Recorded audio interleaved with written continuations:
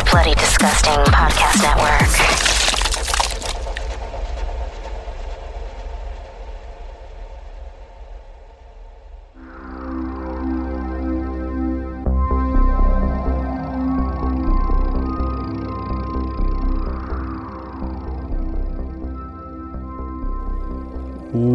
Welcome to Nightlight, a horror movie podcast. I'm one of your hosts, Prince, also known as Head Knight. Alongside me, we got Freddy. Always keeping it spoopy. Always and forever. What I was trying to do, I was trying to actually have us all here for this one, but that didn't work out. Last week you were here, now David ain't here. It's fine. It's fine. We're playing tag again. We are. We're playing podcast tag. I was just telling the Silent Night over here that's like, oh, I wish David was here for this one. Oh, but then again, it could have been maybe too brutal for him. No way. He's seen the ruins. No? That's true. He's seen the ruins. He's like, he's prepped up for life. We could throw any movie at him now. Anything at him. He's no longer the virgin. No, he's good. Also known as Nightly, we are a group of knights with an absolute love for film and a passion for horror. This is a podcast that takes a different horror film to break down and discuss the ultimate question: why horror? So hit the lights, sit back, and let the darkness envelope you. You can support the show over at patreon.com/goodnightlife. That's not what they would. Okay. By pledging on Patreon to access this show ad-free and as early as Monday with a post-show. If you don't have any bucks to toss, don't worry. A new episode is released every Friday on most podcast services around the world. Now, concluding our Forgive Me, Father month, also known as our Possession Horror Month. This has been actually a really fun month. I've very much been enjoying this month. Prince of Darkness was a blast last week. I'm talking about Event Horizon the week before that, Last Exorcism, and now we're hitting the batting cages with this one. With I do want to preface that I did mention that we were supposed to watch Possession on the last episode. That movie is still readily not available.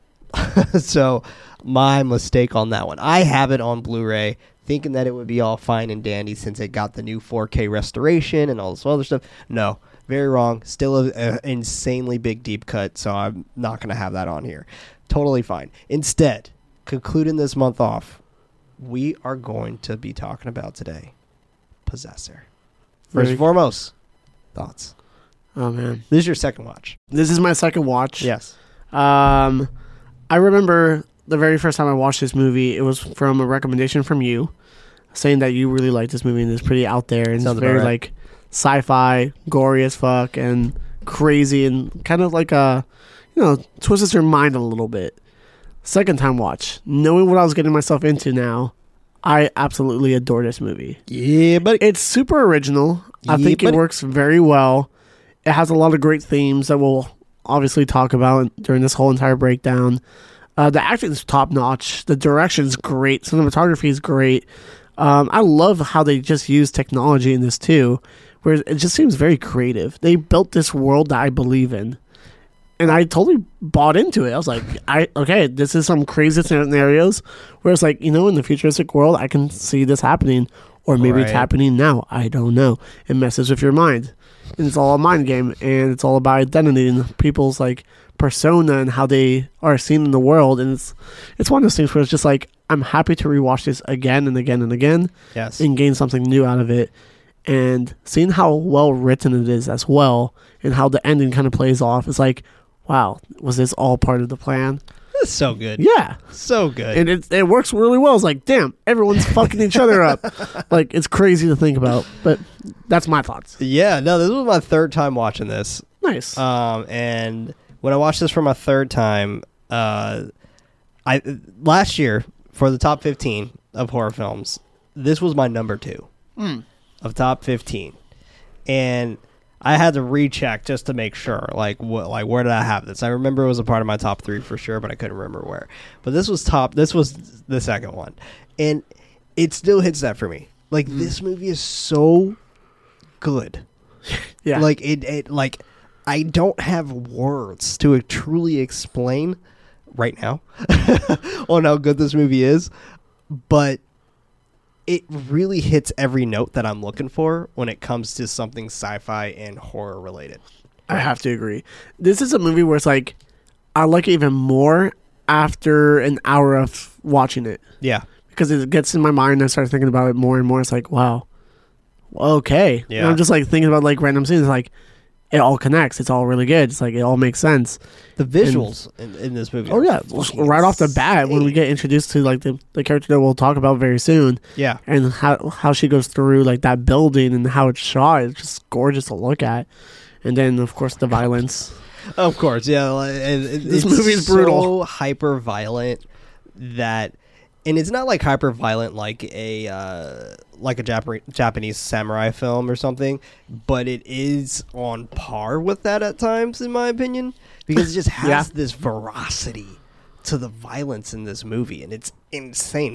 It's things I wouldn't truly imagine, like jamming a fucking fire smoker in someone's mouth, right? Like, it's things like that I wouldn't truly imagine, and the brutality of this kind of reminds me of Eden Lake. I hate that movie, but love that movie. But yeah. I know, right? It's an icky movie. It's kind of fucked up, but at the same time, like it just reminds me so much of that type of situation. I don't know why. I feel like it has a lot of like Giallo feels too. Oh, 100%. Yeah, absolutely. Like some of the neon lights and stuff like that, the brutality of it, and how everything is shot. Mystery. I'm just like, cool. We get real close up to like the injuries. Yeah, and I was like, definitely. Damn, okay. Yeah, that's brutal. Thank you for that edit. There's a lot of neck trauma in this.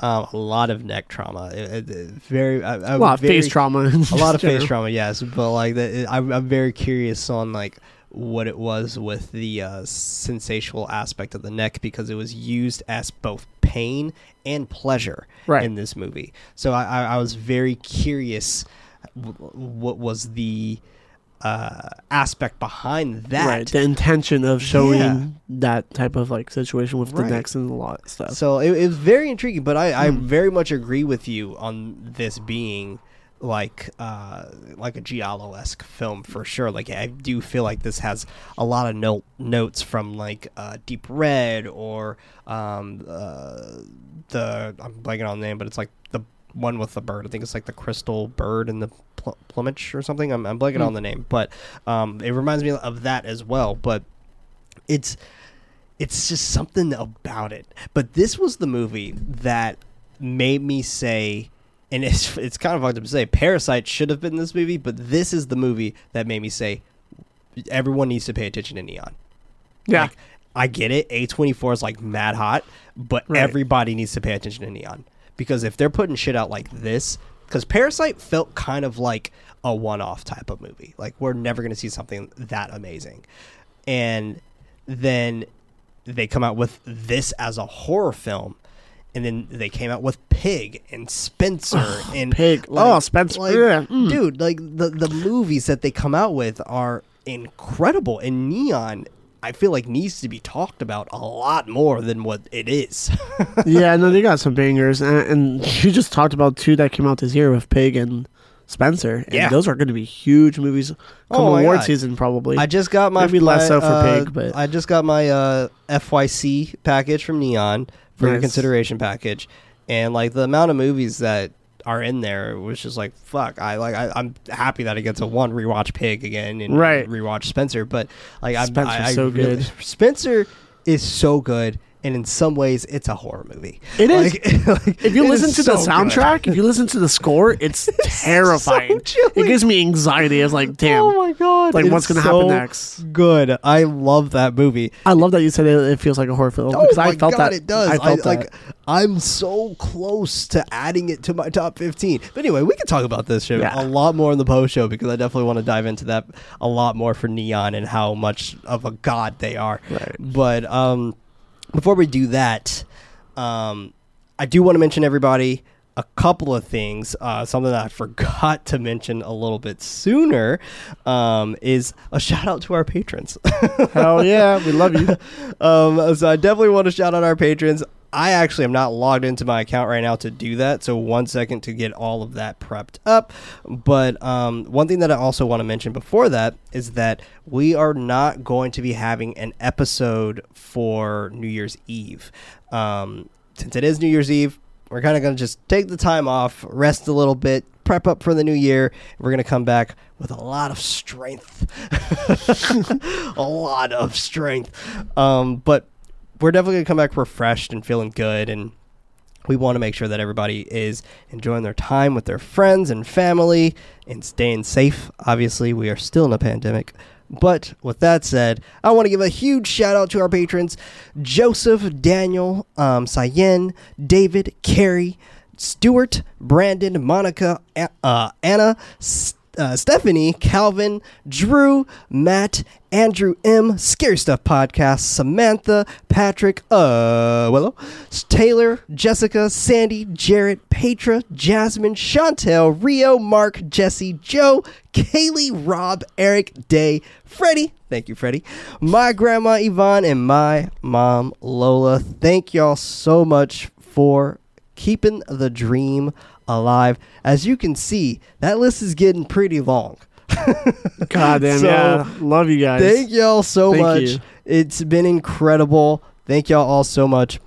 I know some of you may have received your gift by now. We haven't technically, since we're recording this, have sent them out yet, but I'm trying to predict the future. So if you received your gift, yes, great. If not, sorry. It's coming. I promise it's coming.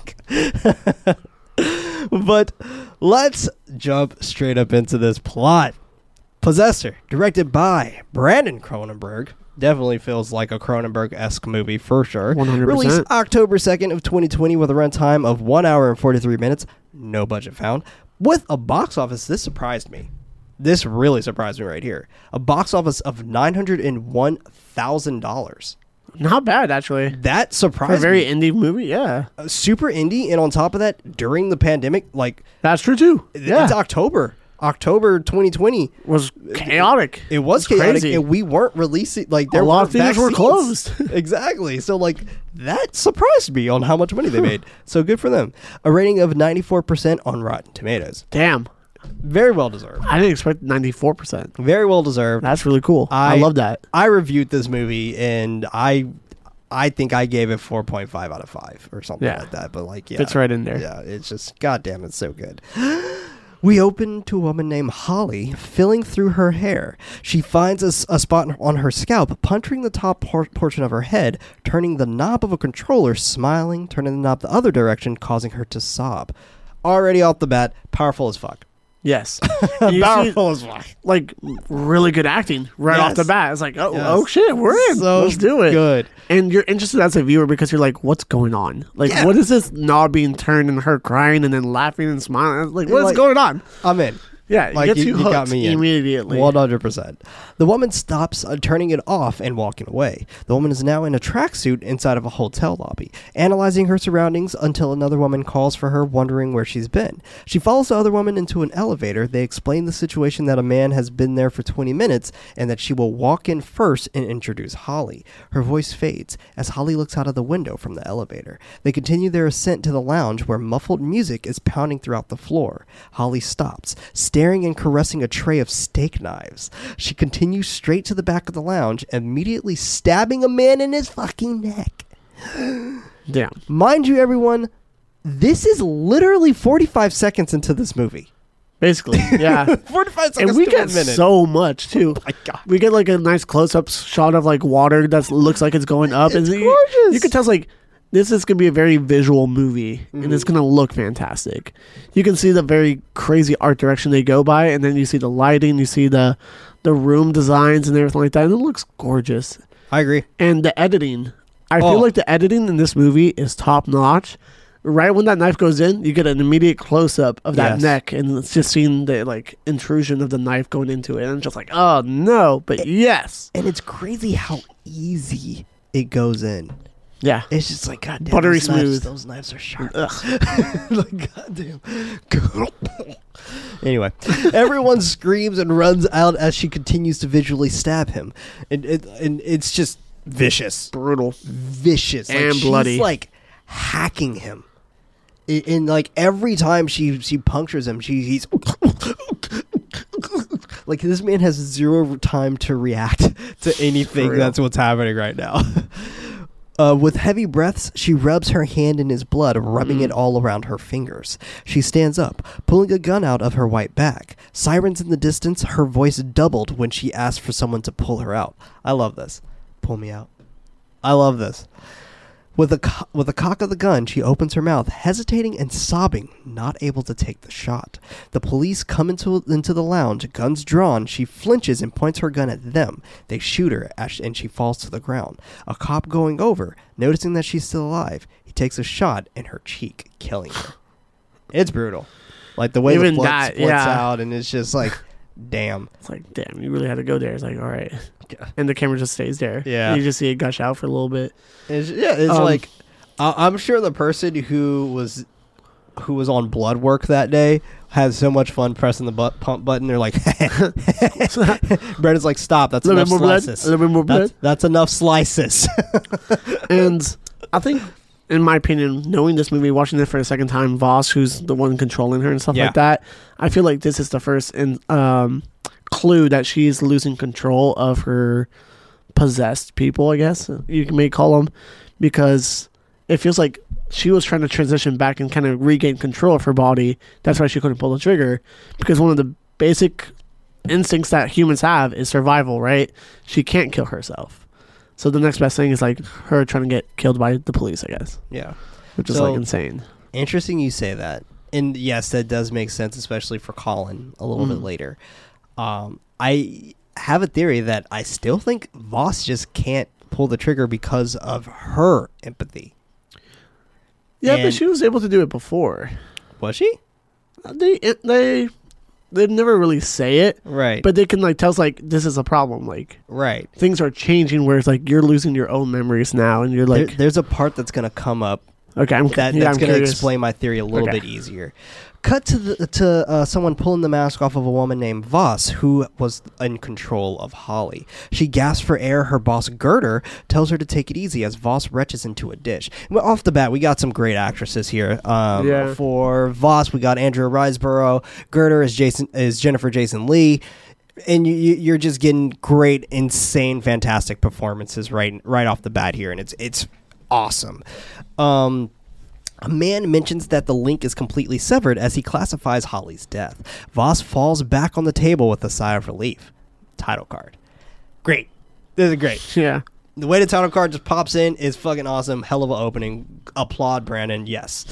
Back with Voss looking at some trinkets on a table. Gerder calling to her, Voss apologizes, not thinking that she's back yet. Gerder acknowledges, asking if she would like to take a break. Voss tells her it is fine, asking if they can finish first. She pulls out a pipe from a box, inspecting it. She knows that it's from her grandfather, sniffing it and mentioning that he died before she was born. It was a gift from her father. And the way that she's talking right now is very much in kind of a sensitive state. Right. Like she sounds kind of concerned, tired, drained, things like that. Yeah. And when they take the mask off her at the very beginning of the movie, you can tell like this takes a big body toll on you. Yeah, like she does not look good. No, she doesn't. She looks a little bit better now. Sickly. Yeah, and like I'm sure she's just like, let's get this over with because I'm so fucking tired. Gerder is marking her answers on a chart, allowing her to continue. Voss pulls out a frame with a mounted dead butterfly. She knows it is hers, remembering that she felt guilty that she killed and mounted it as a child. She mentions that she still feels guilty about it. That is why I feel like that is Voss. Voss can't pull the trigger. And I think it's a matter of guilt. And I think so too. And I agree with you though, when it's the switch and the duality between her and Colin. I do think that is a lot of that has to deal with the fact that Colin is trying to gain control as well. And I do feel like a lot of it is flip-flopping. But we'll get there when we get there. Right. But in this moment, I do think that was Voss. And I think Voss was completely in control at that point. I think, and this is just my perspective, depending on where she's at in her life as a person right now, I feel like she's gaining more empathy with maybe her losing her husband and losing her son and being a little bit more distant. Yes. And she's regaining that whole entire connection. It's like, oh, maybe I shouldn't be doing this as a job and stuff like that. Absolutely. I remember she like calls her that's holding her back in a right. way. She calls her as like, oh, you're amongst our people. I want to make sure you're good. That's why I feel like she was like that hardcore killer at first, and now she's regaining. To be one. I don't think she's completely there yet. I think that's what it is. I think that's what's kind of holding her back in a way, is the fact of this loss, but from her husband and her son, and it's regaining stuff exactly for like, am I doing the right thing? Right. And then it's like, all right, we have to cut ties with that, and then we see our ending, but we'll get there. Next, she pulls out a canister, knowing that it isn't hers. Girder checks if she's sure and passes her as normal. With no evidence of charring, false psyche from Holly. Looking back at Voss, she comments that she looks surprised, asking if she would like to flag anything while grabbing her wrist. Voss tells her no, claiming that she's fine. Girder reminds her the importance of not withholding. She continues checking her pulse. Voss reassuring that she's fine. Girder accepts it, slightly pleased as she applies lotion to her hands, explaining that the next large contract is almost finalized and she can't have her falling apart. And it's a lot of sniffing in this intro, because like when she puts the lotion in her hand, she sniffs her hands. Girder does. I feel like it's a lot of sensory stuff in general in this movie. I agree with that. Like it's almost like we can smell what they're smelling, without being there. It's like the smells, but also like at the very beginning, like I was telling you about, like the slow motion of the water going up. It's like the visual stuff, and then her like feeling the blood with her hand and stuff like that. It's a lot of like just sensory overload. Yeah, that's what true. What the character is going through. Yeah, and it's like literally all five senses, right? Right. Like even though we can't smell what's going on right here, obviously we feel like we can, because like, okay, she's putting on lotion, and we can imagine lotion and how lotion may smell when she smells it, and when she smells that pipe and things like that. Right. Voss wants to take some time. Girder doesn't understand. She continues that she has been speaking to her husband Michael, and she told him that she will take some time off. Girder questions the identity of Michael. Voss conflicted with the questioning if that is her husband. Girder reminds her that they are separated. She fakes it off, reiterating that they've been talking. Girder knows that she is in danger to them, reminding Voss that she said it herself. Voss can't remember if she said that. Cut to Voss leaving out of the hotel and getting into the back of a car with her suitcase. In the morning, she stands across the street from Michael's home, smoking from her vape, practicing how to greet her son Ira and Michael. I think his name Ira or Ira. I think it's Ira. I think he says Something Ira. like that, yeah. She rings the doorbell. Ira answers it, excitedly greeting and hugging his mom. She greets him back, Michael kissing her on the cheek, letting her know that they have food. Voss says the lines that she was practicing before entering her home, and she's like, hi, honey, or hi, sweetie, and all this. Like, I'm starving. Stuff. Yeah, like she just knows. Fucking perfect. And I feel like this is a really good part of the start of the theme of like identity and people pretending to be different people and stuff like that too, and that she even has to like relearn who she really is. Yeah. That's crazy. It's crazy. That's nuts. They're eating together. Michael asking how her trip was. She claims that it was fine and dull. Happy to be back in town. She asks him how his paper is going. I don't mention this, but he takes the cat off the table. He does. And the only reason why I don't mention it is because, in my opinion, I don't think of it as that important, but it is important, obviously, because it's constantly flashed throughout the rest of the movie. Him taking the cat off the table, or the cat being on the table. Yeah. It's constantly flashed in the movie. And I just think it has a sense of home for her. He answers that it is coming along, continuing the news of a new editor being a social science historian. Ira asks, what is that? And Michael jokingly explains. Voss is watching the news of her hit of Elio Mazza on Sunday night. And you know what's nuts? Did you check out the top left corner of that news report? No. This is in 2008. So yeah, I knew it. This could be happening right now. I knew it. This is fucking nuts. Like, I love that, because this movie feels like it's so futuristic. Right. Yet it's just an alternate version of 2008. And it's awesome. And you know, the fact that it's 2008 makes... Are you sure it's an alternate version? It's not really happening. I mean, hey, who knows?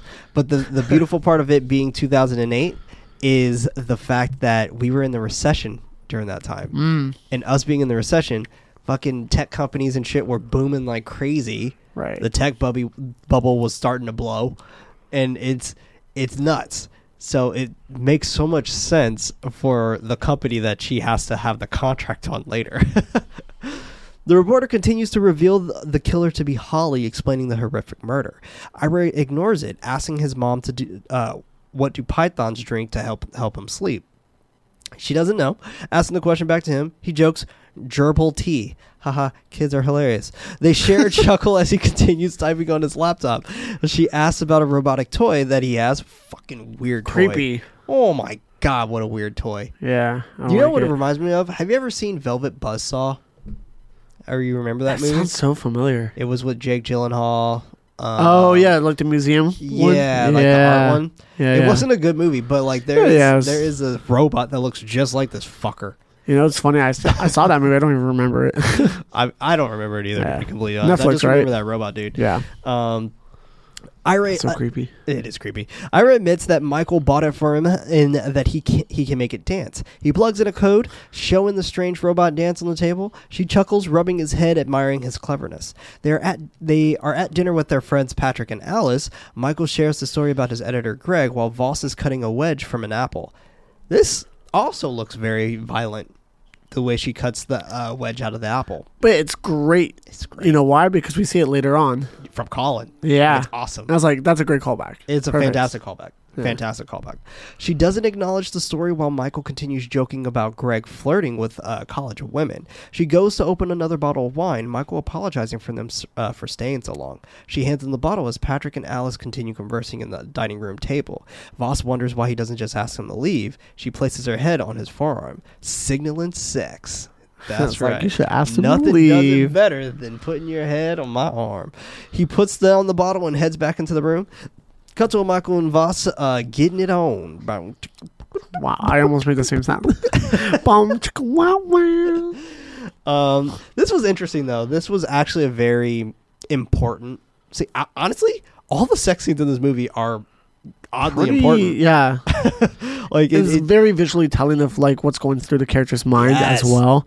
And when you first see her, she's just like lying still, right? Not doing and you anything. can tell it's like this is not going to bring me happiness, right? Like you can tell like she wants this to bring her happiness so bad, right? But and that's not. Where she's trying to combine both worlds. She's trying to be her past self, yes, but there's a new self. So when it like leads on to like a little bit of like choking, a little bit more violence, then they really get into it. Word. So it's kind of like combining both worlds of her being a very violent person in her job, and then what she was probably before, which was a lot more. Yeah, she's a top. Yeah. There you go. Voss clearly not present in the moment, but thinking back on her kill as Holly, she comes back, essentially biting on Michael's neck. Yeah. So once that again, was biting, not choking. Yeah. So like she brings that back, but like I said, like with the trauma on necks in this movie, it's both pleasure and pain, and it's so intriguing to me. Voss calls Gerder from a different room, apologizing for not being herself yesterday, thinking that she didn't fully shed when they tested, but she's ready to work now, asking her to call her back. She hangs up the phone when she hears Michael coming back down the stairs. He asks who that was. She tells him work and that she might have to fly out again. He thought that she was on a break. She excuses that something has come up. He asks for her to move back in with him, commenting that he hates this. She stares at him with an intriguing and shocked look. He calls out to her as she imagines his neck with the puncture wound she inflicted on Elio. God, fucking damn. Voss checks on Ira asleep in the bed. She leans down to sniff his hair in bedding. Once again, that sensory overload that you said just now, like with the slow motion of the blood, and then we had the touch with the biting, and now we have the sniffing again. Like it's just like you said, it's just that sensory overload. Cut to Gerder asking Voss if she is losing her.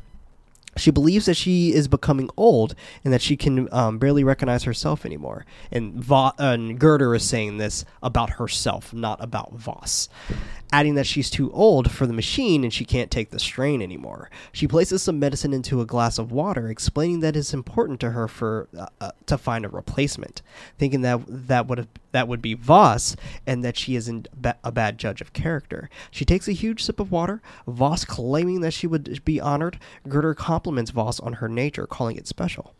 And this is interesting when she does take that drink of water and things like that. Like, you know how like some people like kind of wipe it off with their forearm or something like that. Yeah. And she like touches her lips, like she caresses her lips, and like she moves her hands in a certain way. And like it's such an interesting way not that she normal did that. characteristics of a normal person. Yeah.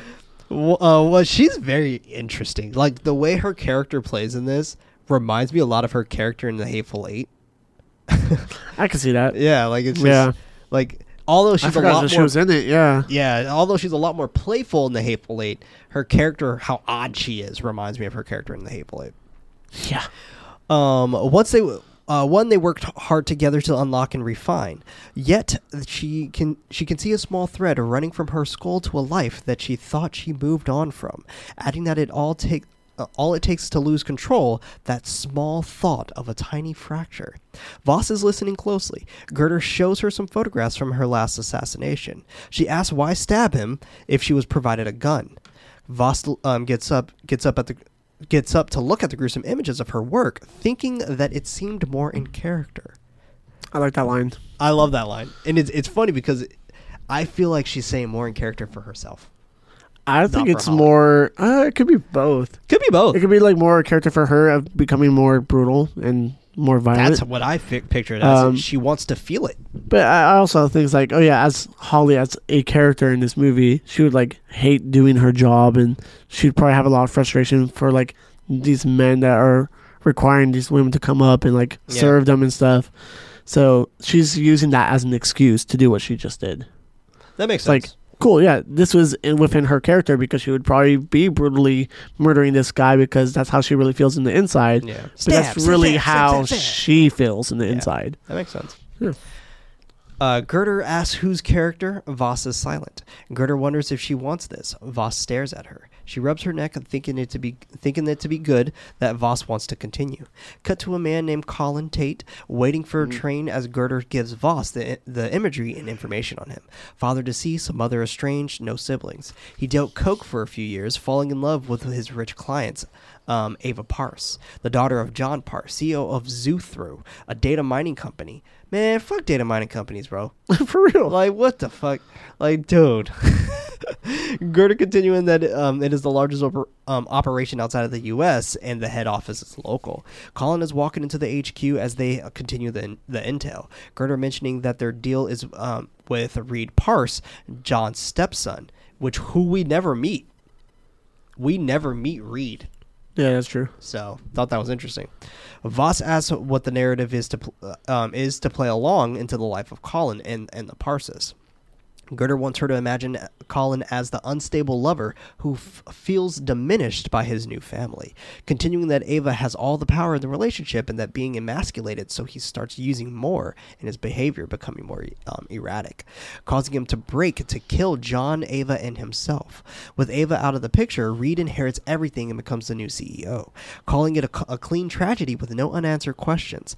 She shares that the pay is significant, but adds that the real target is Zoothru. Voss doesn't understand. Girder explains that once they own Reed, they own the company. Voss understands, asking when does she start. I like how eager she is. Yeah. Voss is outside the apartment, stalking Colin and Ava as they sensually hug each other. He tells her that she smells good. She comments that she needs to shower, asking if he found their treats yet. She wants a line to get her started on her to-do list. Colin shakes his head as she continues putting things into a box. He doesn't think there are any left. Voss mimicking him, trying to get the mannerisms just right. I do like this. Right. I do like how she practices. We see her craft. Yes. Which is great, yeah. Yeah.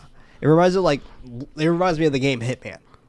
That's fair, yeah. Like how you kind of have these studying moments and things this like is that in a Hitman. Great way to have exposition without having it shoving down our throats too. It's a very short-lived scene, but it's just enough to know like how much detail work that she does too, right, as a character, like, and their lifestyle, right? Like how John or Colin is a pretty much a dealer, and how Ava's an addict.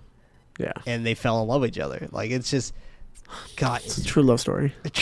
Requiem for a Dream. Yeah, that's true. They continue talking as Voss mimics with him more about Colin wanting to assist her with the list of grabbing dinner. Colin holds Ava, asking her to wait until he's back for them to unpack together, mentioning something to eat again and for them to go on a walk and just find somewhere.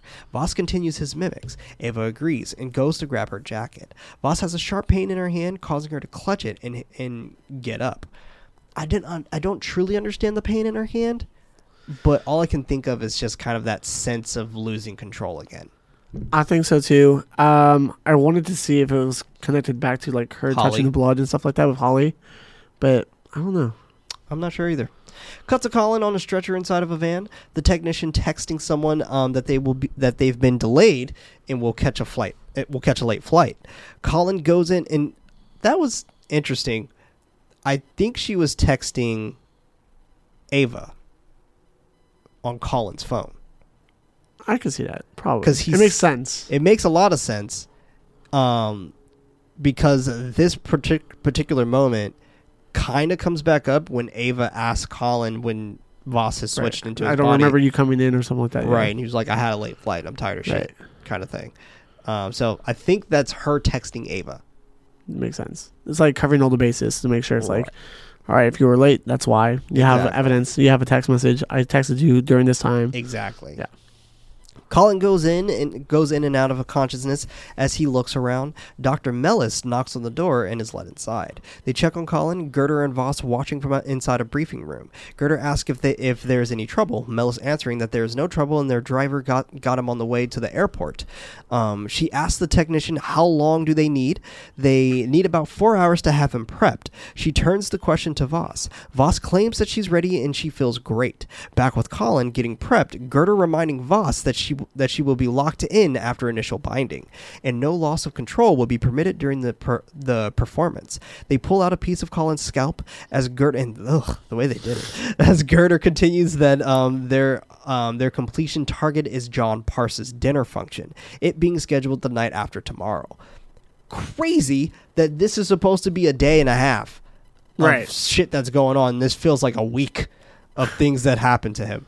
The intermediate time will be used to help establish Colin's instability. Mellis rated their compatibility at only 3 days, leaving no room for error. Mellis is sawing through Colin's head as Girder shares the dangers of staying in any longer inside of Colin. She instructs Voss to use the calibration device at least once per day, since the implant web will begin to dissolve after 5 days, allowing Voss to use the calibration device more if she suffers persistent disorientation, refreshing her memory on how to pronounce Ava and Colin's IBS, leaving some moderate to severe pain in the lower right abdomen will be normal. Voss is getting prepped up, the lead technician instructing her to look at the ceiling and breathe normally. She kind of demands the lead technician by asking him what his levels are this time around. He claims that they are fine. She demands for him to keep her in really deep because she doesn't want any problem. He irritatedly agrees. He's like, I'll keep you in real deep. Right. Yeah, I'll knock your ass out right now. But mocks her to pull the trigger on the way out while making motion of shooting himself through the mouth. Offended, she asks, what is that supposed to mean? And I love how upset she is. Like, what the fuck is that supposed to mean? He tells her to just look forward. They finish up by placing the mask over her head. The lead technician is ready to go, warning Voss that it might be a rough jump. She commands him to do it. He flicks the switch and launches her. In an abyss of darkness, Voss's skin melts away. Flashes of Colin and Voss screaming, her body molding into Colin's. Visually stunning and haunting at the same time. How do you think of this? And that, like I said, the How do you editing think of this? The editing is crazy. It's absolutely incredible. Absolutely incredible. Like I'm trying to picture, where have I seen something like this before? Nowhere. Yeah, the only thing it reminds me of, like, some movies have, like, it's kind of like I forget what it's called. Kind of reminds me of Willy and the Chocolate Factory when they're in the tunnel. That's fair, because a lot of bright lights, a lot of stuff is flashing and stuff like that. It reminds me of like a decomposing body that's being like fast forwarded and then reconstructed. Oh, like a plant? Yeah. Yeah. Where it's like, it's just haunting. It also reminds me of like the Halloween pumpkin, where it's like rotten and then like comes back to life in a way. Yeah. It's hard to visually talk about. Yeah, in a way. I can see that. And of course, like House of Wax, maybe a little bit too, of like how the skin drips and kind of like regains itself. Yeah, and it looks like a wax figure. I don't care what anyone says. House of Wax fucking rips, dude. Voss wakes up in Colin's body next to Ava. He looks around before sitting up in the bed. He walks into their living room, looking out at the city while brushing his teeth. He is checking his body, looking through the medicine cabinet at some pills, then picking up Ava's underwear, looking at her stains. It was interesting. This is an interesting portion. Yeah. It's a lot happening here. But kudos to what's his name, Christopher Abbott. He's a great actor. Yeah, kudos to him. He's awesome. I always get him and Jon Snow mixed up. Yeah, Jon Snow. Yeah, we covered a movie with him too. It Comes at Night. That's true. That's true. Which both fantastic acting in both, for sure. Cut to Ava getting up in the morning and putting on some clothes. Colin is watching her from the door. She asks for him to put on the kettle. She continues unpacking. He goes up behind her, hugging her and complimenting her smell. She smirks as she needs to shower before kissing him. She acknowledges his good mood before asking if he's seen her powders. He doesn't understand. She explains that it is tea. Wanting to brew Damiana,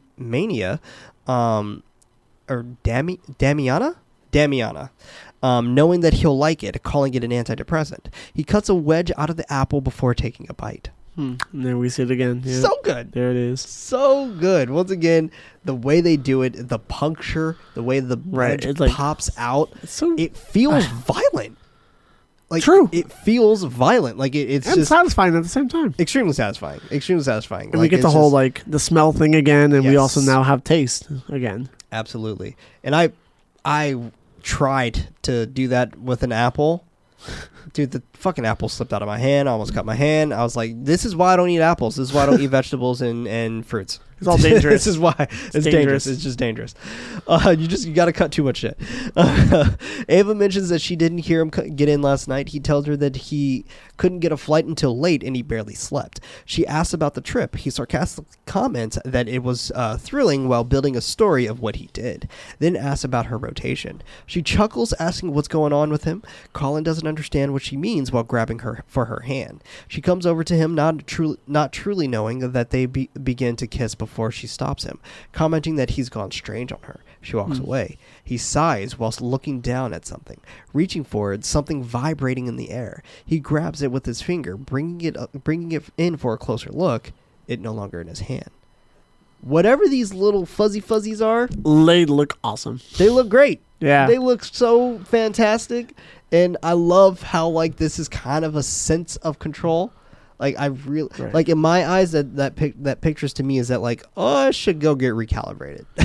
Right. And then this is more sensory overload, right? It's like stuff that's like not there, being there and being able to grab it and actually touch it has so much effect of like what's going on with her mental psyche and stuff like that too. I agree. And the visual effects of it makes it feel like a big budget movie. Yes. And I was like, cool. That looks great. Colin goes inside Zuthru, walking the line to clock in for the day. He greets a woman who assigns him for curtains and blinds, excitedly telling him that he did it. As he heads to his station, he is stopped by his coworker Eddie, excitedly telling him that he did it. And it was incredible. Colin doesn't understand as Eddie quickly explains about his sexcapade last night, then asks about him. Colin plays along, Eddie pleased by his answer. Cut to Colin going to his station, looking at everyone else with their goggles on. These look cool. He sits down, slightly confused for a moment before putting on his goggles. He clicks a button and he's teleported into a virtual desk. He's able to see through a webcam in a Toronto home. He highlights the curtain that is on the wall, relaying it back. He clicks the button, continuing his assignment and relaying what he sees, stopping on a couple having sex. A woman's voice phones in, asking if something is wrong. Colin is startled. She tells him to focus she tells him to focus and that he's moving at a snail's pace. He apologizes, then clicks back, relaying the curtains. He freezes and shakes, distorted voices and flashes of a blue eye fuzzing into his consciousness. He takes off his goggles, the floating fuzz appearing again. Poking it, a rush of panic as he clutches his hand. same thing that Voss does earlier, and obviously, yes, this is Voss inside of him. He runs out of the station room, clutching his hand as flashes of images rush through his brain. Looking at himself in the mirror, the reflection of Voss on the other end. She touches her face, it becoming deformed. Flashes of Ira bloodied. Colin wakes up with labored breaths. Girder calls for Voss to check in. She mentions that she's there. Girder asks what happened. Voss claiming to not understand what she means. Girder comments that her level spiked and she couldn't reach her.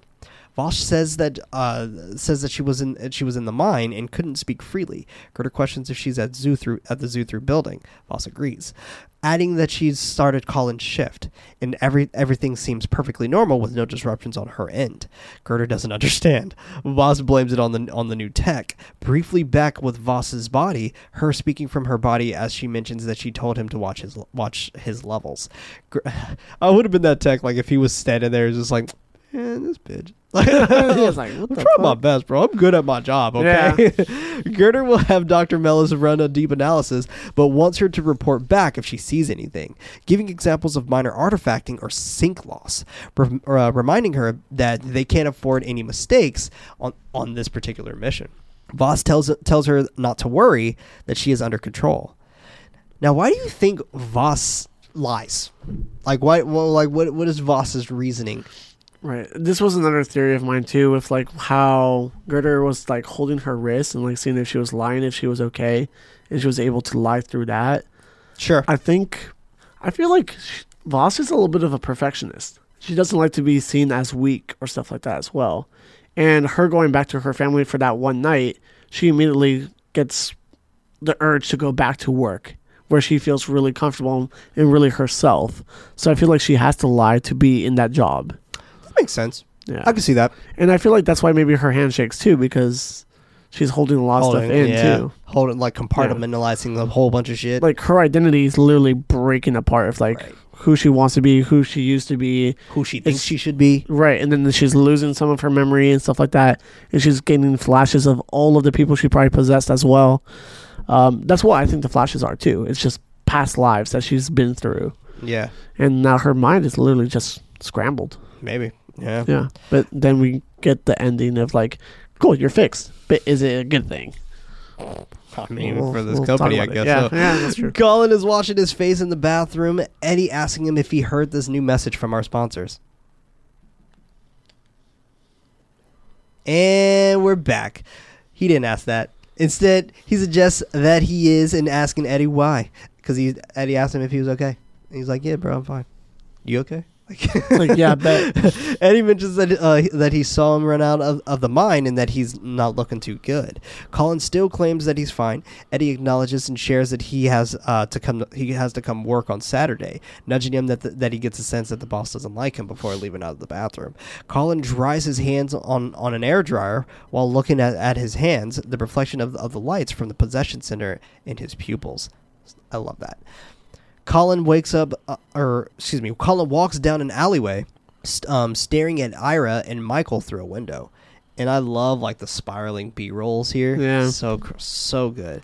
He goes into his apartment, hearing Ava conversing and laughing with another woman. He heads into a living room, Ava asking him where he's been, apologizing that he had to work a double and forgot his ringer was off. She tells him to text her next time, hugging him that she almost had to call the cops from her worries.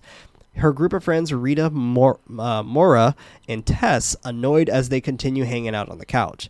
She wants him to do a line with them, grabbing his hand and having him sit with them. Rita jokes that he's a ghoul. Tess tells her to stop it, as Mora comments that she doesn't have to. They have a friendly argument before Ava mentions that they're celebrating Mora's promotion at Zuthru, telling him that they should talk. He tells Mora that it's nice to meet her. She motions that they've met, guessing that he doesn't remember. I hate when that happens. So bad. Yeah. It's like, it's nice to meet you. Oh, we've met several times. Yeah. Oh. It's awkward as shit. It's so awkward. I'm just like, I am so sorry. It's just literally everyone looks like everyone. Like I'm sorry. I'm sorry. They snicker. He continues his questions, asking her when does she start? She started yesterday, commenting about him not still being on the floor, asking why would he want a job like that. Tess snarkily remarks that Ava's dad gave it to him. Mora calls Ava's dad a sadist, commenting that the floor is on par with lower-end sweatshops. Ava shares that her father has a habit of subjecting her lovers to insidious forms of trials. I love that she says lovers, because it feels like Ava is bi. Like it like I can see that. Yeah, like the way she is just in tune with her sexuality. Right, and apparently, like, he's hooked up with one of her friends, and she's okay with it. They have a very open relationship, I guess. Was it called polyamorous? Polyamorous, yeah. She rubs his back, thinking the shape of Colin's psychological scars will determine his innocence. Okay, one thing I really like to mention here, Ava's fucking smart as shit. Like, her vocabulary is so incredible to me. And, like, the way she carries herself, too, is, like, it's very smart and very brilliant. Yeah, absolutely incredible. She's a great actress. She's fantastic. I have no idea what her name is, but it's on our screen. What's her name, Freddie? I can't see it. Is it? It's somewhere in there. Maybe it's a little lower. But she's awesome. Oh. Colin snorts some of the cocaine, looking at a picture of him and Ava. Mora doesn't understand why she doesn't quit. Did you find it? Yeah, I don't know if I can pronounce it. Oh, you can't pronounce it? Don't worry about it. Pence Middleton? She's awesome. Whoever she is, she's great. She's great. Colin continues looking down at the picture. She calls to him. He asks who that is. Ava doesn't understand. Rita continuing the conversation on violating people's lives, asking Colin how often does he see naked women at work. Tess calls her off the question. Rita continuing that she masturbates in front of her webcam so Zuthru knows which brand of vibrator she's using. Mm-hmm. Cool. More rebuttals that they know, and now she can stop. I do like their little back and forth. Pretty great. Colin is in the bathroom trying to get grounded again. Rita comes into the bathroom, closing the door and apologizing. She asks what is he doing. He claims that he claims to be drying his hands. She comments that she misses him and if they can be friends again. This was interesting. Yes. Like the way she even closes the door. Right. It's like nonchalant, like, oh yeah, not even nonchalant. This is it's normal. Like, yeah, it's like she like closes the door, like kind of like oh hey, right? I'm ready to do something right now, like yeah. And she like even while she's talking to him, she's peeing. Yeah. It's just so... And it's like not a big deal. Yeah, nothing's a big deal here. Claiming that Ava doesn't care, he agrees to be friends. She taps his chin and sits on the toilet, sighing that she will give him a call when she gets back from Chicago. He nods as she continues to pee. Cool. Cut to him looking out of the window, smoking from his vape, the music stopping from outside the room. Ava comes into the room, apologizing about her friends staying for so long. He tells her it is fine, while lying down on the bed. She comes up next to him, asking what is going on with him, claiming that he's fine and just tired. She doesn't understand how they can be the only reason, commenting that he's been deformed these days. And once again, the way she speaks is just, it's so interesting. Her usage of words. Right. And she analyzes him and realizes stuff is different. Yes. And he's not making big mistakes or anything, too. Or she's not making big mistakes. She just knows. It's a really good contrast, too, of like having Voss being with her husband or ex-husband or whatever their situation is, and having his friends stay longer. And now it's like the other way around. The girl's friends are staying longer. Yes. And they still end up having like sex afterwards. Right. Yeah. Kind of that same pinpoint of just like, oh, I know this part of my life right here. Right. Like this is a sense of familiarity.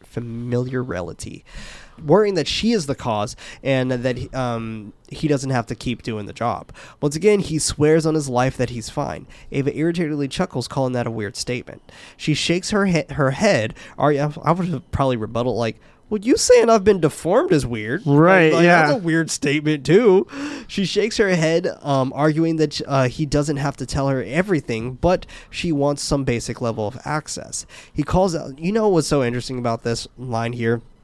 This line actually hits really hard for me, mainly because there's been a TikTok trend going on lately, where this trend is this woman asking men like, asking anyone like, who do you go to when you feel down?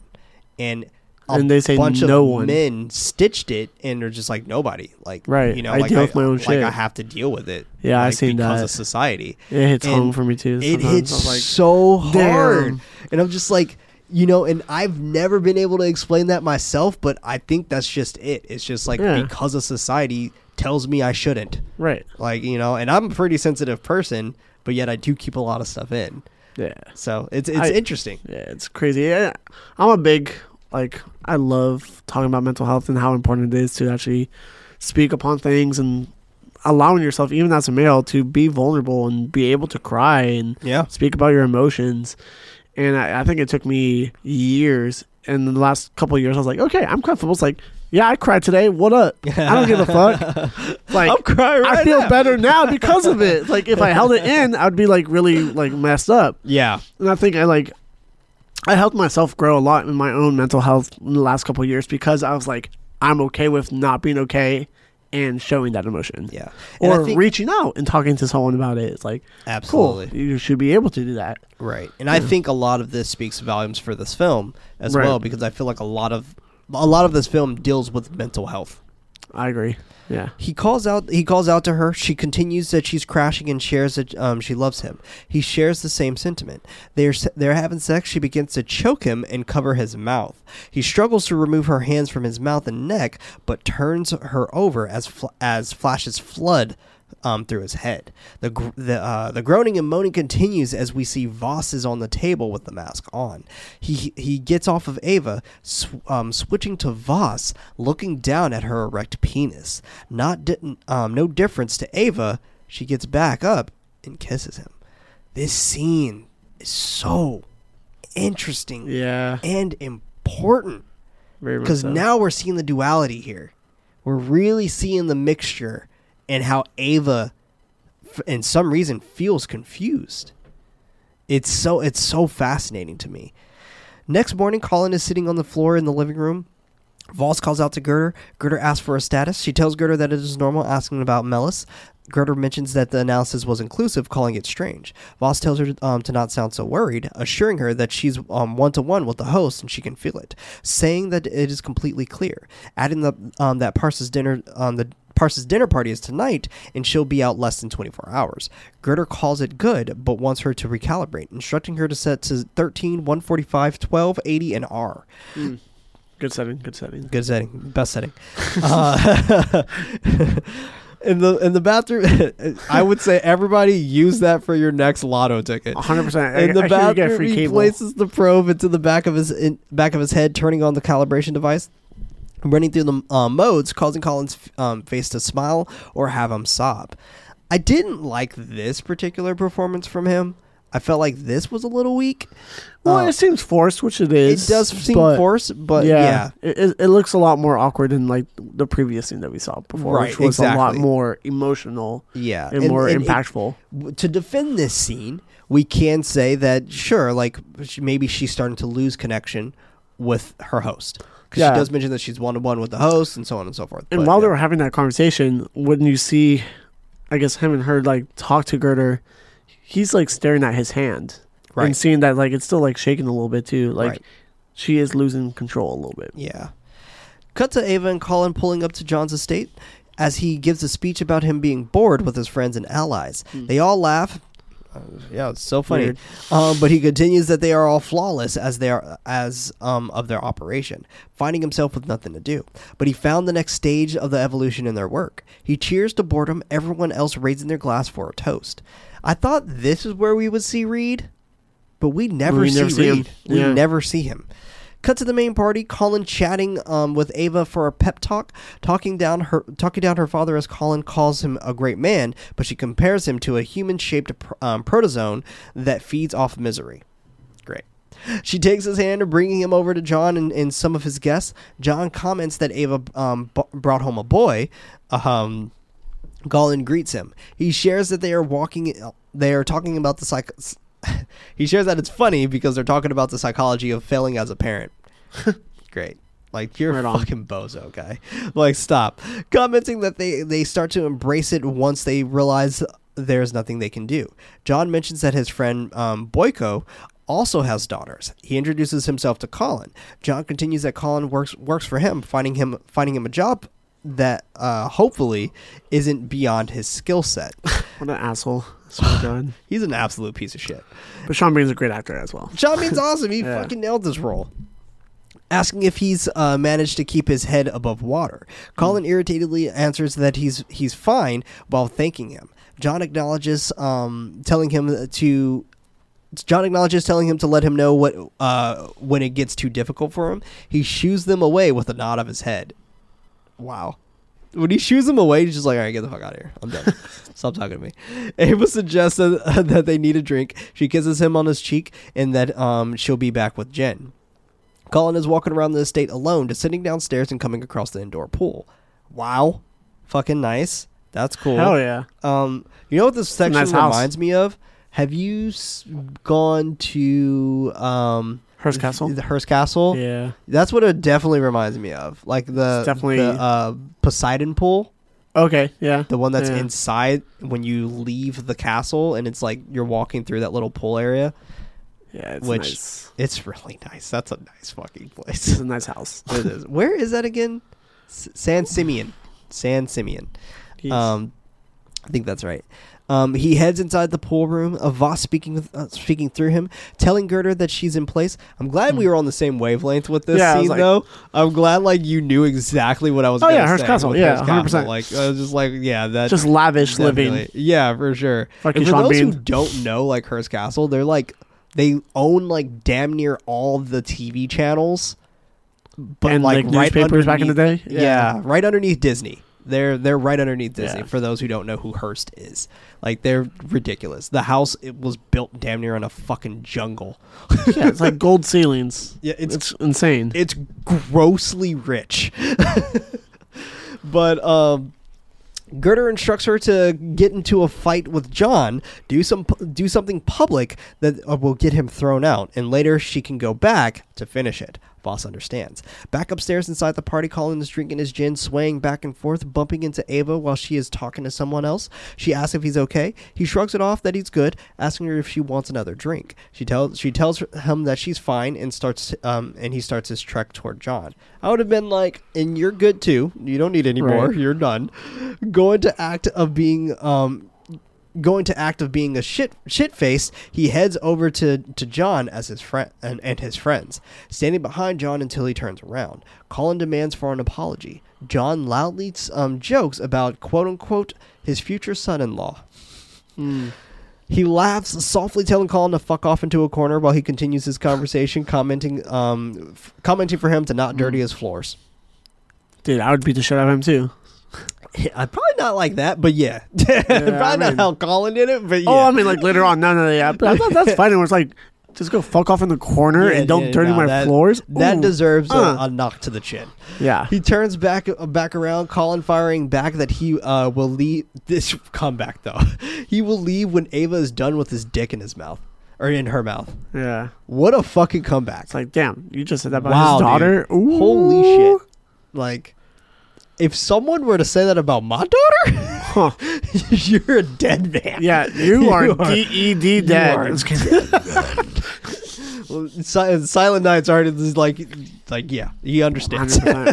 John turns around and Colin is about to put his hands on him, but his friends tell him that's enough.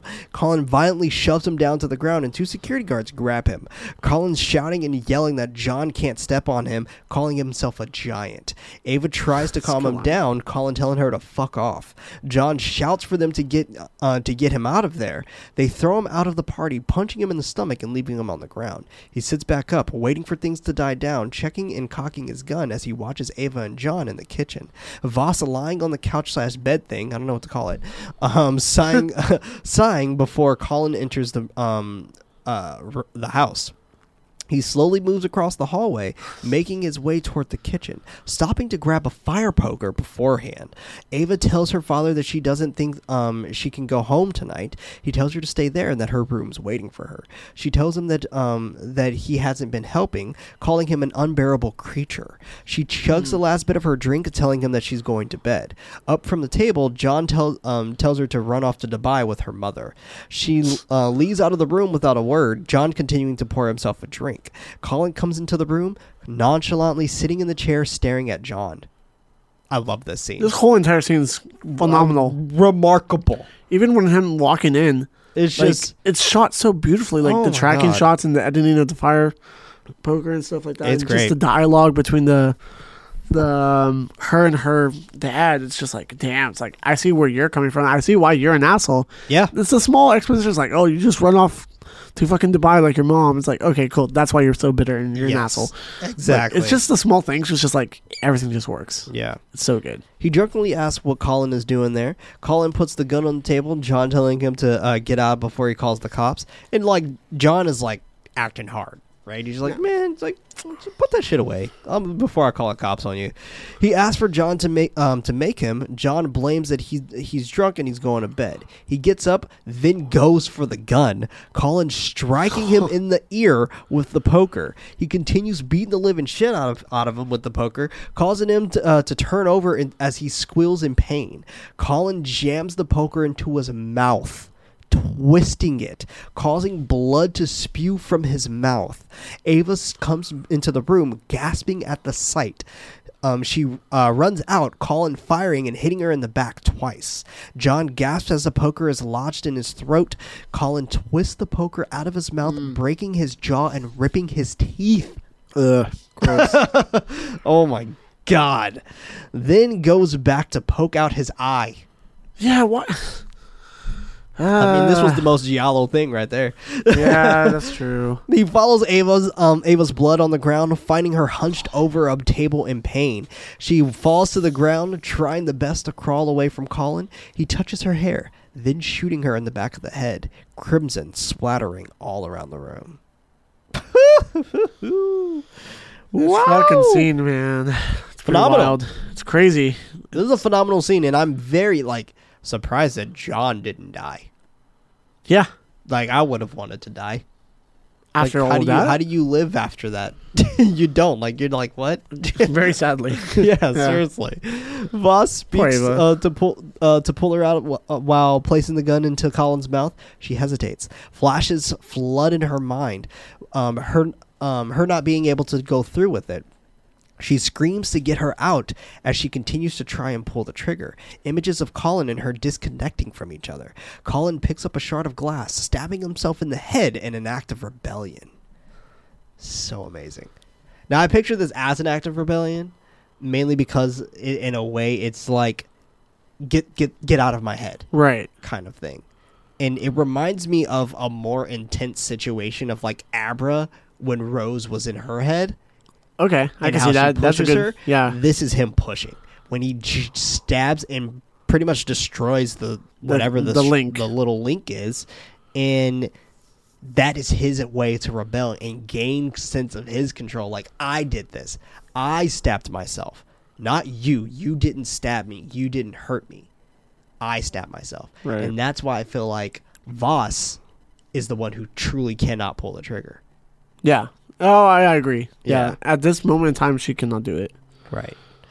Cut to Voss at the facility, gagging from blood gushing from her mouth. This was also really intense. Jesus Christ. Yeah.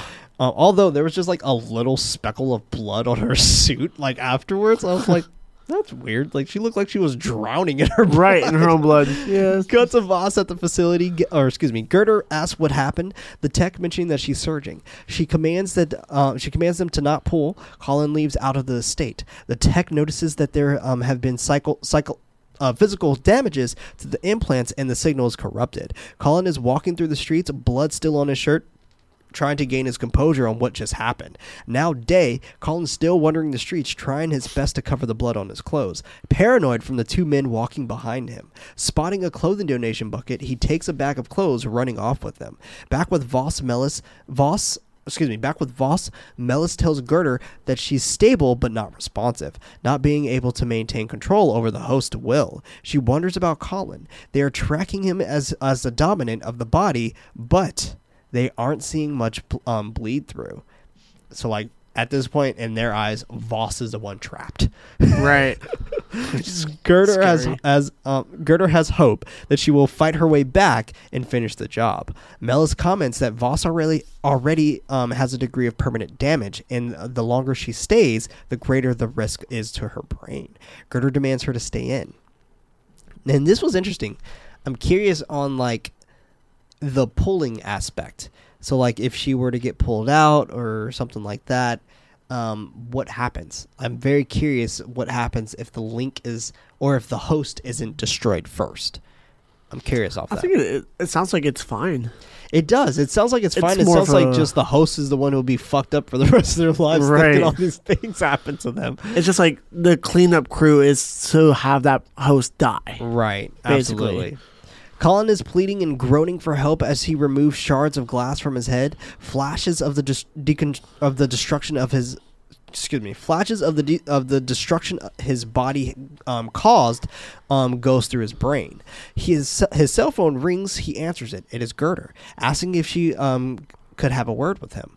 Colin is walking with a crowd of people, thinking they are all following him. More flashes of what Voss did flow in his head. He knocks on Rita's door. She opens the door, and he immediately rushes into the room. He apologizes, commenting that he did it so they can be together. This was so fascinating. Thinking that everyone already knows. Because it's like the richest family in the world. Right. She doesn't understand, but he continues frantically making excuses that he was angry, and they attacked him, and he defended himself. She doesn't understand. He whispers that he should have stayed with Michael. Rita asks who that is, but he doesn't know. She notices that he's bleeding on the back of his head, having him take a seat. He excuses that he tripped on the way there and hit his head. She tells him that he may have to go to the hospital because he might have a concussion. She grabs him a wet cloth for his head. He apologizes for scaring her. She smiles that he didn't scare her, offering him water or gin, letting him know that she's getting ready to go to the airport. He remembers that she's going to Chicago, also mentioning that him and Ava had a fight. He asks if he can stay there, claiming that he can't go home. She kisses him, calling him a poor baby, sighing that he can stay there for 2 nights only, telling him to leave the keys on the desk before he goes. She goes to take a shower. Colin is watching a documentary on mute with subtitles. He whispers, quote-unquote, darling, as the TV shows a man in front of a bull, pressing a button on a radio stimulator, causing the bull to not charge. That was fascinating. Yeah. And I love the context of this story. Like, it's so good. Colin goes over the script that Voss goes through before meeting with her family as he sits on the couch. He reaches into his pocket, grabbing the gun and heading into Rita's room. At this point, I do think Voss is slightly coming back. Yeah. I think it reminded her to come back by seeing the bull thing. Of regaining control. The guy takes control of the bull, who's wild and free, and it's let me regain power over this person. Like that. I'm going to go with that. The shower is running. He points the gun at Rita. She turns around, calling out to Colin. It switches to Voss holding the gun, cutting to her lying down on the table with her eyes closed. Back in Rita's apartment, the news is playing, sharing that John is stabilized, but not knowing what that means. Sharing the reports of his attack, the reporter adding the death of Ava. Someone knocks on the door. Colin mutes the TV to go answer it. He asks who it is, Eddie calling out to him from the other side of the door. He unlocks the door for Eddie. He rushes inside, having to look at him. Colin doesn't understand his reasons of him being there. Eddie sharing that he heard that he was in an accident and wanted to check on him. Colin asks how he knew he was there. Eddie mentioning that Rita called him over. Not sure he understands how he knows Rita. Eddie asks for a drink. When he turns around, Eddie shoots some spark gun thingy that causes him to fall to the ground. I don't know what that thing is. Yeah, it's a wild weapon. I was like, yeah, cool. I guess it just doesn't knocks kill him anyone. out. Yeah. I guess that's all that does, but I don't know.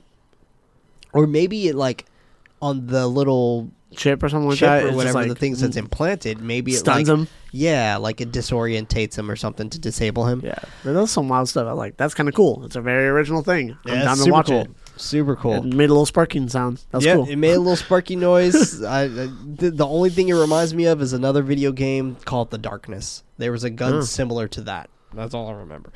Images of John in a wheelchair and inside a rehabilitation facility flash across the screen. Eddie continues setting things up for recalibration. Flashes of Voss's family and Voss walking in front of John, staring at him as he stares back at her with an eye patch and a scar around his mouth. Eddie is doing his thing. Colin is on the bed with his eyes closed. He calls out to Voss. Colin opens his eyes. Eddie realizes that she's coming back, sharing that he temporarily surpassed the host's will. He tells her to move quickly before the effects wear off. Colin notices the gun on the table. He grabs it, pointing it at Eddie. He gets up from the chair with his hands up, assuring Voss that he was sent by Girder, being her lifeline. My apologies for going back from Voss and Colin, but I'm going to do that a lot. Colin groans, questioning the situation. Eddie giving more info that he was a plant, being the one who scouted Colin for the parts deal in the first place. He motioned Voss to put the gun down. Eddie fanboys for Voss, calling it an honor, and him being a fan of the Elio Mazza stabbing. What?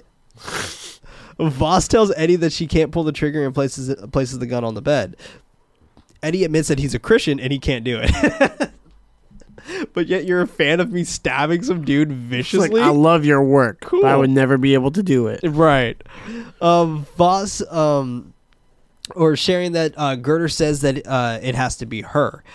And he mentions something. I forgot the line that he specifically says. We're rewatching it right now because he says this thing where he has this interesting line saying that like Girder says that it has to be her, but I forgot what he mentions. Damn, the line is not coming up, but he mentions something of where like he says something around the lines of like I don't know, like God, hold on, it's gonna come up. There it is. Distraught killer can't live with the guilt. And that's... Oh, so that's the whole, like, yeah. Right. So, like, that's one of the reasons why she has to pull the trigger. Right. Because it's like, this is all the plan to have her be, like, that killer that has no guilt. Right. But that being the reason why he's there in the first place, actually, I skipped my spot. Sorry. He's there to fix her head. Voss not having complete control right now, but that being the reason why he's there in the first place. He pats on the bed for them to lie back down and plugging the device back into Colin's head. Eddie explains what he's doing, showing a series of images, wanting her to look at them and answers his questions. He flicks through the pictures, asking what does she see. 3 out of 3 correct. He moves on to pulse analysis, warning that she might find it uncomfortable, but she needs to control her breathing. He flicks the switch, the room switching from red and back to normal, with Voss's body appearing in the red glow. A rumbling noise surrounds the room, Colin appearing over Voss in the red glow. She can't move. He goes on top of her, choking her. He lets go of her neck, and then he grabs her face instead, and he crushes it. Yeah. He crushes her face, turning her face into a rubbery mask. Colin then goes full Texas Chainsaw fucking Massacre on our ass, and he puts her face on his face. And we got the fucking poster. And it looks beautiful. Beautiful's a strong word, yeah. And I live by it. This is absolutely a gorgeous scene. That's my word. Gorgeous. Damn. Gorgeous. It's just damn. And the face fact only that a mother this can love is just this poster alone. The poster is haunting alone, yeah. Enticed people to be like, I need to see this movie. My brother-in-law, the second time I watched this movie, I watched it with him, and he's not a fan of horror. And it was this poster where he was like, I need to see this fucking movie. Have you seen this movie? And I'm like, I've seen it, yes. And he's like, I need to see this. I was like, you do? Come over one day and let's watch it together. A light shining through the room, filtering Colin with Voss's mask, replacing him to be the one experiencing everything that she did, ripping the face off to a bloody shred. Colin wigs back up, gun pointed underneath his chin and hands bloodied. He's breathing heavily, noticing all the blood covering his body and clothes. He notices Eddie dead on the floor. Colin calls out to him. Freaking out, he viciously washes his hands, turning the water off when he notices Rita also shot dead in the shower. Images of him pulling the trigger on Rita and stabbing Eddie in the neck with a bottle plague his brain. He breathes heavily, grabbing the gun, calling Voss a bitch, pointing the gun to his head, screaming for her to shoot him in the head. He pulls away when he pulls the trigger, shooting the mirror instead. He falls to the ground, quietly laughing that she missed. He remembers Michael's home, whispering, quote-unquote, "Hi, darling."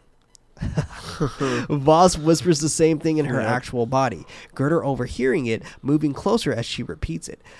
And I love this because now Gerder knows. Her plan's in effect. Exactly.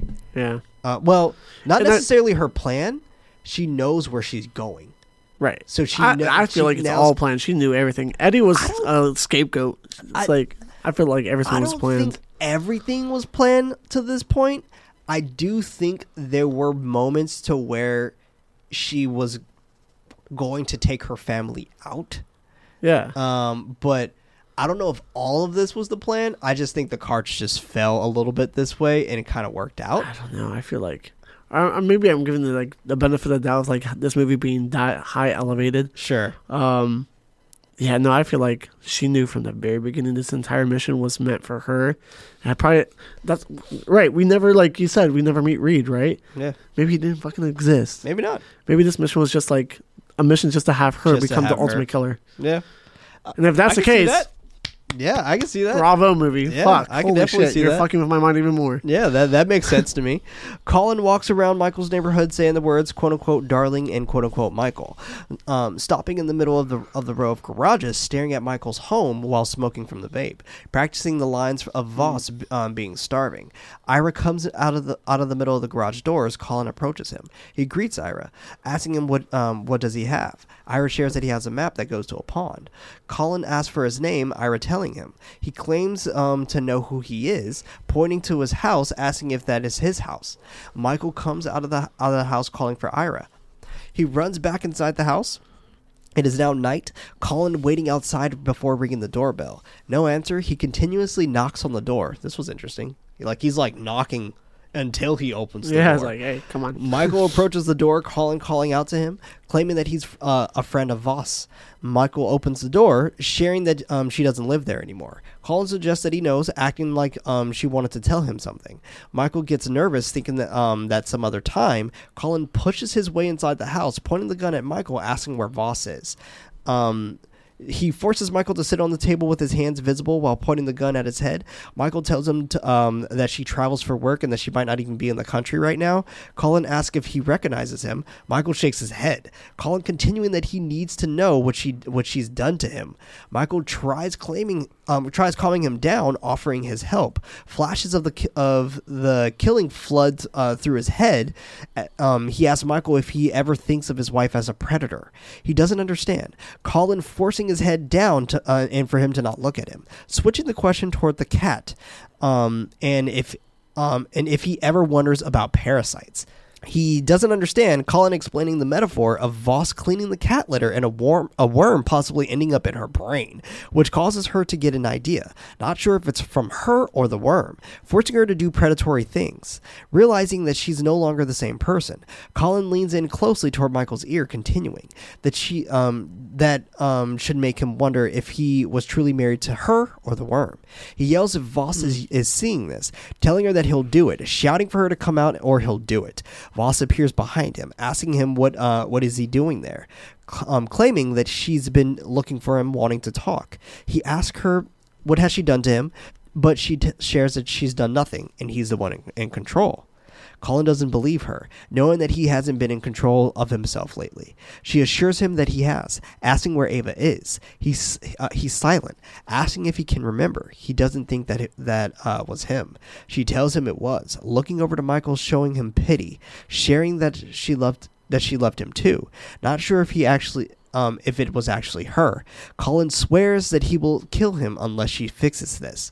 She tells him to go ahead, claiming that Michael is the one holding her back. This movie rips. They both hold the gun together. Michael smacks the gun out of Colin's hand, rushing to it and shooting him. Colin takes a cleaver, chopping off his fingers. He then begins to hack Michael way past death. Room filled with blood, Colin pants as he sits on the island with the gun in his hand. He puts the gun to his mouth, Voss telling them to pull her out. Colin gags with the gun in his mouth, not able to pull the trigger yet again. He starts to sob. Then is stabbed in the neck with a knife by Ira. Ira runs back toward the stairs, Colin shooting him in the stomach while holding his neck. He points the gun at him, switching back to Voss. She screams as she unloads the gun on her own son. Colin lies on the ground, bleeding out as he stares at Ira. Ira saying to pull him out. What the fuck? Beautiful. Crazy. And it's something that I want to point out here. When their blood connects, it's the shape of a heart. I didn't even realize that. It is fucking phenomenal. When their blood connects, it is the absolute shape of a heart. A mask is pulled off of Gerder's face. She looks over to Voss lying beside her. Mask pulled off of hers as well. They both stare at each other. Cut to them doing the evaluation. Gerder asking if she needs to take a break. She wants to finish. Voss picks up the pipe, knowing that it is from her grandfather who died before she was born and her dad gave it to her. And her complete demeanor is now changed. Right. Right? She's like cold. Complete like cold. slate. Melancholic, everything. Like she's nothing. just like nothing's there. Yeah. She's Not just human. Exactly. Just nothing is there. She's just a shell, a hollow shell. She picks up the frame of the mounted butterfly, knowing that it is hers, remembering that she killed it and mounted it in the summer when she was a little girl, not mentioning anything about her previous guilt. Gerder is extremely pleased, smiling as she says, quote unquote, very good. Voss looks down at the frame, then credits. Oh my god, the fucking movie's beautiful. What a movie. This movie's beautiful. It is fantastic, and it's something about the Kill Bill yellow on this fucking scene at the end here with the credits and shit. It's awesome. I got goosebumps thinking about this movie right now. Me too. Yeah. I love this movie. This movie just is absolutely so highly pleasurable for me. So incredibly pleasurable. You're trying to get to that end credit? Is there end credits? I don't think so. I've never checked, to be completely honest, but I don't think there is. I don't think so. Yeah. I don't know. But yeah, this movie fucking is amazing. Yes, it is. Oh my god. But I got some movie facts for us here. Movie facts. The Brandon Cronenberg says that he was inspired to make Possessor by two pieces of media. The first is Joseph Delgado's 1970s book, Physical Control of the Mind Toward a Psycho-Civilized Society, which, quote, demonstrates how movements can be induced by radio command, hostility may appear or disappear, social hierarchy can be modified, sexual behavior may be changed, and memory, emotions, and the thinking process may be influenced by remote control, end quote. And the second is a short film, quote, please speak continuously and describe your experiences as they come to you, end quote, that Cronenberg made in his past. Interesting. Huh. Most of the special effects in the film were done practically, with an effort to use as little VFX work as possible. The hallucination scenes effects in particular were done in camera. Oh my god. What? I can see that. There's a lot of attention to detail, and that's insane. That is amazing. Cronenberg credits his effects specialist Dan Martin and Derek Liscombe and his longtime cinematographer Kareem Hussein for being able to pull off convincing visuals with the minimum usage of CGI. Magnificent. While developing the movie in production, Brandon Cronenberg found himself gathering inspiration from the films of Dario Argento, particularly opera. Well, a little giallo. Okay, there you go. And Opera is my favorite Argento movie of all time, and I can 100% see that. I've not seen it yet. So Opera is a very interesting flick where it's a killer who forces this woman to watch her kill people in front of her. Damn. And he ties her up, and what he does, he binds her eyelids with needles. So when she closes them, she stabs herself. It forces her to open them back up again. And she forces her to watch every single killing that he does. And it's always her friends. This is terrible. Never mind. I'm not gonna watch this movie. Opera's nuts, dude. I'll watch this movie. Opera's nuts. I love opera. So goddamn good. The film received an R rating in the Canadian province of Alberta, which is equivalent to the NC-17 rating by the MPA. Damn. Yeah. This is the second collaboration between Tuppence, Middleton, and Sean Bean, with Jupiter Ascending being their first collaboration. Yeah, completely different movie. Yeah, very completely different. I'll do one more here, slightly juicy. Brandon Cronenberg said he originally wrote the scene in which Voss has sex with the intention of showing Voss as having a penis, but he's subsequently edited the script, knowing some actors would not feel comfortable with it. Upon casting Andrea Riseborough, the two had a conversation during which Riseborough suggested the idea of Voss having male genitalia, which delighted Cronenberg and made him feel like she was reading his mind. The scene was rewritten back to its original form, and what is seen on film is what Cronenberg intentionally envisioned. That's awesome. That's cool. It's awesome that he was able to kind of keep his full... Right. Everyone was like very like-minded. It's like, nah, that scene has to happen with this aspect. Yes, 100%. Like, it only makes sense, but it doesn't make sense, but it makes perfect sense. Yes, 100%. But goddamn, what a flick. Another fun fact, this is one of the movies where Sean Bean didn't die. That's true. Very true. Very, very true. But damn, this movie is so much fun, dude. And it is. It's a blast, and I think a lot of people would love to watch this movie. I agree. And I think a lot of people should watch this movie because I think this movie definitely has a lot of character. Yeah, it stands out amongst everything else. Yes. Very much so. Yeah. I just love this fucking movie. I could watch this movie honestly anytime. Like, I just really think it is that good. It's just a really good movie. I agree. But I just want to say also to everyone who is listening to this episode, Merry Christmas if you celebrate Christmas. Happy holidays if you do not. This episode obviously is released on Christmas Eve. So Happy holidays. Spend some time with your family or spend some time with us with your family about talking about Possessor, because this is a lot of fun and we want to definitely keep this conversation going. So hit us up over on Twitter at @nightlight_pod so we can keep this conversation going, because we definitely want to make sure to do so. But this was Nightlight. Oh, actually, before I actually get to that portion, let me explain what we're going to be doing next year in 2022. God damn it. Like I said, we are going to be taking a little bit of a break, taking a week off, just to spend some time with our family as well, and just to kind of relax and rejuvenate and just have fun. It's New Year's Eve, just to do some crazy shit. So Happy New Year's. So Happy New Year's as well. But 2022, we're expecting a lot of great stuff. Our Discord will be officially open to everyone in 2022, so that's going to be a lot of fun, so be on the lookout for that. But beyond that, we are going to take a little bit of an interesting turn.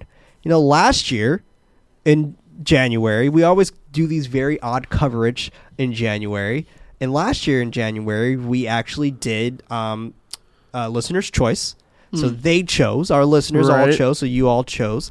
And the year before that, we actually did Blast to the Past is what we did, where we did most of these films that were kind of from the 60s and so on and so forth. But this time, it is Attack of the Sequels. We are covering only sequels this time around, and I'm so excited about it, starting with Nia DaCosta's Candyman. Hell fucking yeah. So be ready, because 2022, we're coming out fucking swinging. Well, this was Nightlight, a horror movie podcast. I was one of your hosts, Prince, also known as Head Knight. Alongside me, we have Freddie. Always keeping it spoopy. Always and forever. Also known as Nighty Night. Our efforts to get this show out is not enough. We need your help to spread us out to more ghoulish nights. Rating us with 5 stars is very helpful, but we would love for you to recommend this podcast to someone who would actually enjoy it. You can further support the show over on patreon.com/goodnightlife. That's not what they would. Okay. By pledging on Patreon, you have access to the show ad-free and as early as Monday with a post-show. If you don't have any bucks to toss, don't worry. A new episode is released every Friday on most podcast services around the world. And remember, everybody, don't forget your nightlight.